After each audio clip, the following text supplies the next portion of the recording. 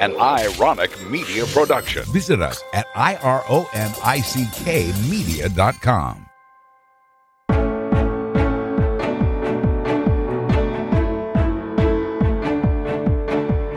Welcome to the Affiliate Podcast. I'm your host, Amy Stark. In this podcast, I'll be sharing messages of hope, healing, and transformation. I'll teach you how to shift your mindset, conquer your fears, and become the best version of you. You'll get to witness healings as well as hear from my mentors, teachers, and about the extraordinary journey I've been on for the last 14 years. My connection with energy is so strong, and I can't wait to share it with you. Let's get started.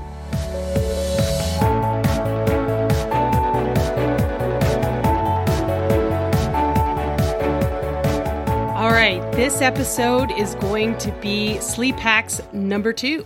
So I have a lot more that I can offer in terms of what kind of things I do to increase my sleep. I didn't want to overwhelm you with the first podcast, so I have selected this as a second podcast, and I'm just going to go over some of the things that are also really helpful. So number one thing that I've really noticed that can affect my deep sleep is a heavy meal before bed. So trying to eat like around 6, let's say, if you're going to bed around 9, 9:30, 10 o'clock, is going to give you enough time to digest your food so that you're not really actively digesting and trying to sleep at the same time. Also, as much as we probably don't want to admit it, alcohol also can interfere with our deep sleep. So making sure that you're not partaking in that kind of thing too much or too often. But if you are drinking, one of the things that I like to do is take charcoal. So activated charcoal, I can put that below in the show notes by Bulletproof, because it is important to have good quality activated charcoal. So another thing I like to do is to either put lavender essential oil on my wrists before bed and smell that, or I can put it in my bath. So if I am taking a bath, or if I have time to take a bath, I will do Epsom salt and I will do lavender in the bath. So that's a nice, really relaxing bath for me. And then I also like to do it for my son. He absolutely loves it. He calls it his relaxing baths as well. So another thing I will incorporate before bed is taking magnesium glycinate. Not everybody can take magnesium, so check with your doctor, but we are severely deficient in our magnesium overall. Like the land has changed and food quality is a lot lower than it used to be.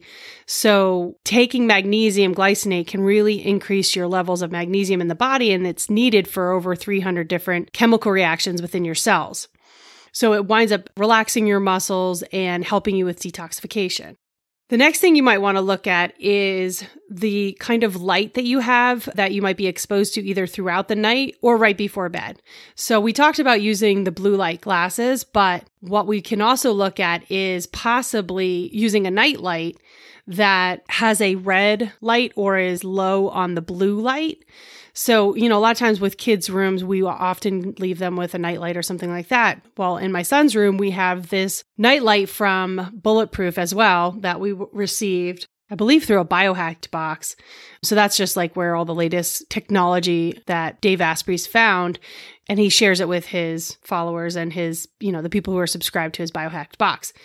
So that's a great thing to add to your repertoire. So like some of these things, you can just make it automatic, like the blue light glasses at night when you're watching TV. And then this is a night light that's already there. Once you get these things done, like the light blocking curtains, that's not something that you need to really worry about. And especially if you have the chili pad, like that's already there. So it's easy to turn on. A lot of this stuff may seem like it's a lot at first, but once you get them into your routine, it really isn't all that much. So another reason why people wake up around 3 or 4 o'clock can be because their blood sugar is kind of dipping and their body is not able to detoxify, like their brain is needing more glucose in order to detoxify. So you might be waking up and your body's trying to get you to get some sugar. What you can do is preemptively take some honey, some like good quality honey before bed. So just a small amount so that your brain will have enough glucose to get through the night and do the repair that needs to be done. So the last thing I'll say about sleep is that if you get woken up and you can't fall back asleep, one of the things that I've seen that works really well is to tap. So people will sit up in bed and they'll tap. Now, obviously, if you have somebody next to you, you're going to want to do this quietly or not speak at all. Just do the tapping. And that will help to calm the mind and body. Because usually once we're up, it's like our brain starts thinking of 100 different things that we need to do. And it's not the time to do them. So you can tap on that. You can tap on the frustration of not being able to do them at that time. And that there's a time and a place for everything. And that you'll take care of it in the morning. That kind of stuff you can tap on. Or what I like to do is just say, even though I'm awake and I want to be asleep, I deeply love and accept myself. Actually, I'm starting to yawn just saying that. I've done so many sessions that I can do that. I don't even have to tap. I can just talk to myself and my body just starts to reset. So, you might want to try that. That really works well. You'll find that you're yawning and then you'll want to go to sleep. So if we're going to look at some of the woo stuff that we could do, I do like to clear my energy right before bed. I think it's really, really important to kind of just separate myself from the day, kind of relax. We definitely could take this time to do a little short meditation or even some tapping just to prepare our body for that relaxation and sleep.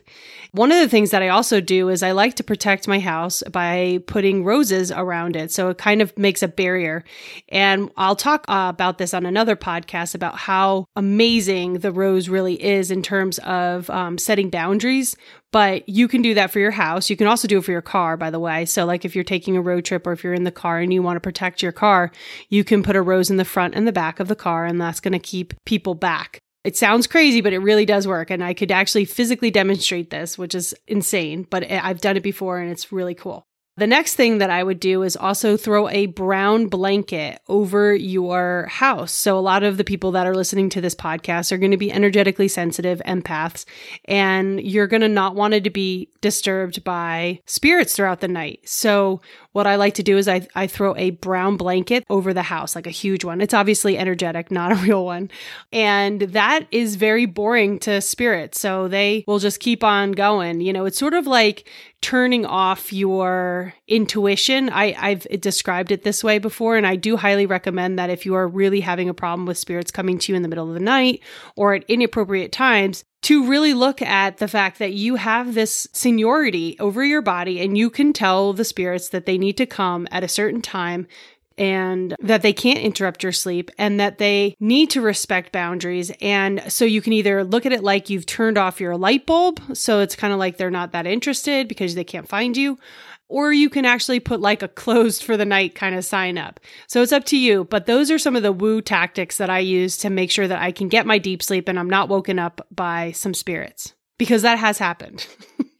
So those are just some sleep hacks. I hope that these help, because sleep is so important for repairing our system, balancing our hormones, and giving us the clarity and the drive to go into the next day. Oh, you know what? I'll say one last thing. If you're having trouble sleeping at night, a lot of times it can be because you're having coffee too late in the afternoon. So like if you are possibly having trouble falling asleep, look at when you had your coffee, if you drink coffee. And if you move it to like noon or so as the latest time you have coffee, usually that doesn't affect your sleep. What's interesting is that some of us have genes that process coffee faster than other people. So like my partner, for instance, can't have coffee late in the afternoon. I feel like I could have coffee probably all day long, any day, and I'd be fine and I could go to sleep. And I actually, in fact, have the gene that processes coffee very quickly. So anyway, it's just something to think about. You might want to limit your caffeine in the late afternoon. So that's it. Good luck. And if you have any other questions, maybe I can give you some help. The lavender essential oil is going to be listed below. Same thing with Epsom salts and the magnesium glycinate. And I'll give you a link to that nightlight that I use in my son's room. So with that, let's heal together. If you love today's podcast, you're going to love the You Are Energy course. I'm going to drop the link below so you can pick up that course. I go much more in depth about the science behind healing, and I share the tools and techniques that I use every single day to help my body heal.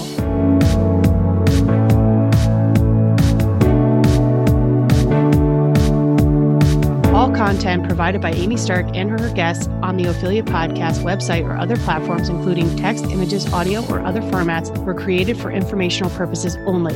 Always seek the advice of a physician or qualified health provider with any questions you may have regarding a medical condition. Amy Stark is not a doctor or a therapist.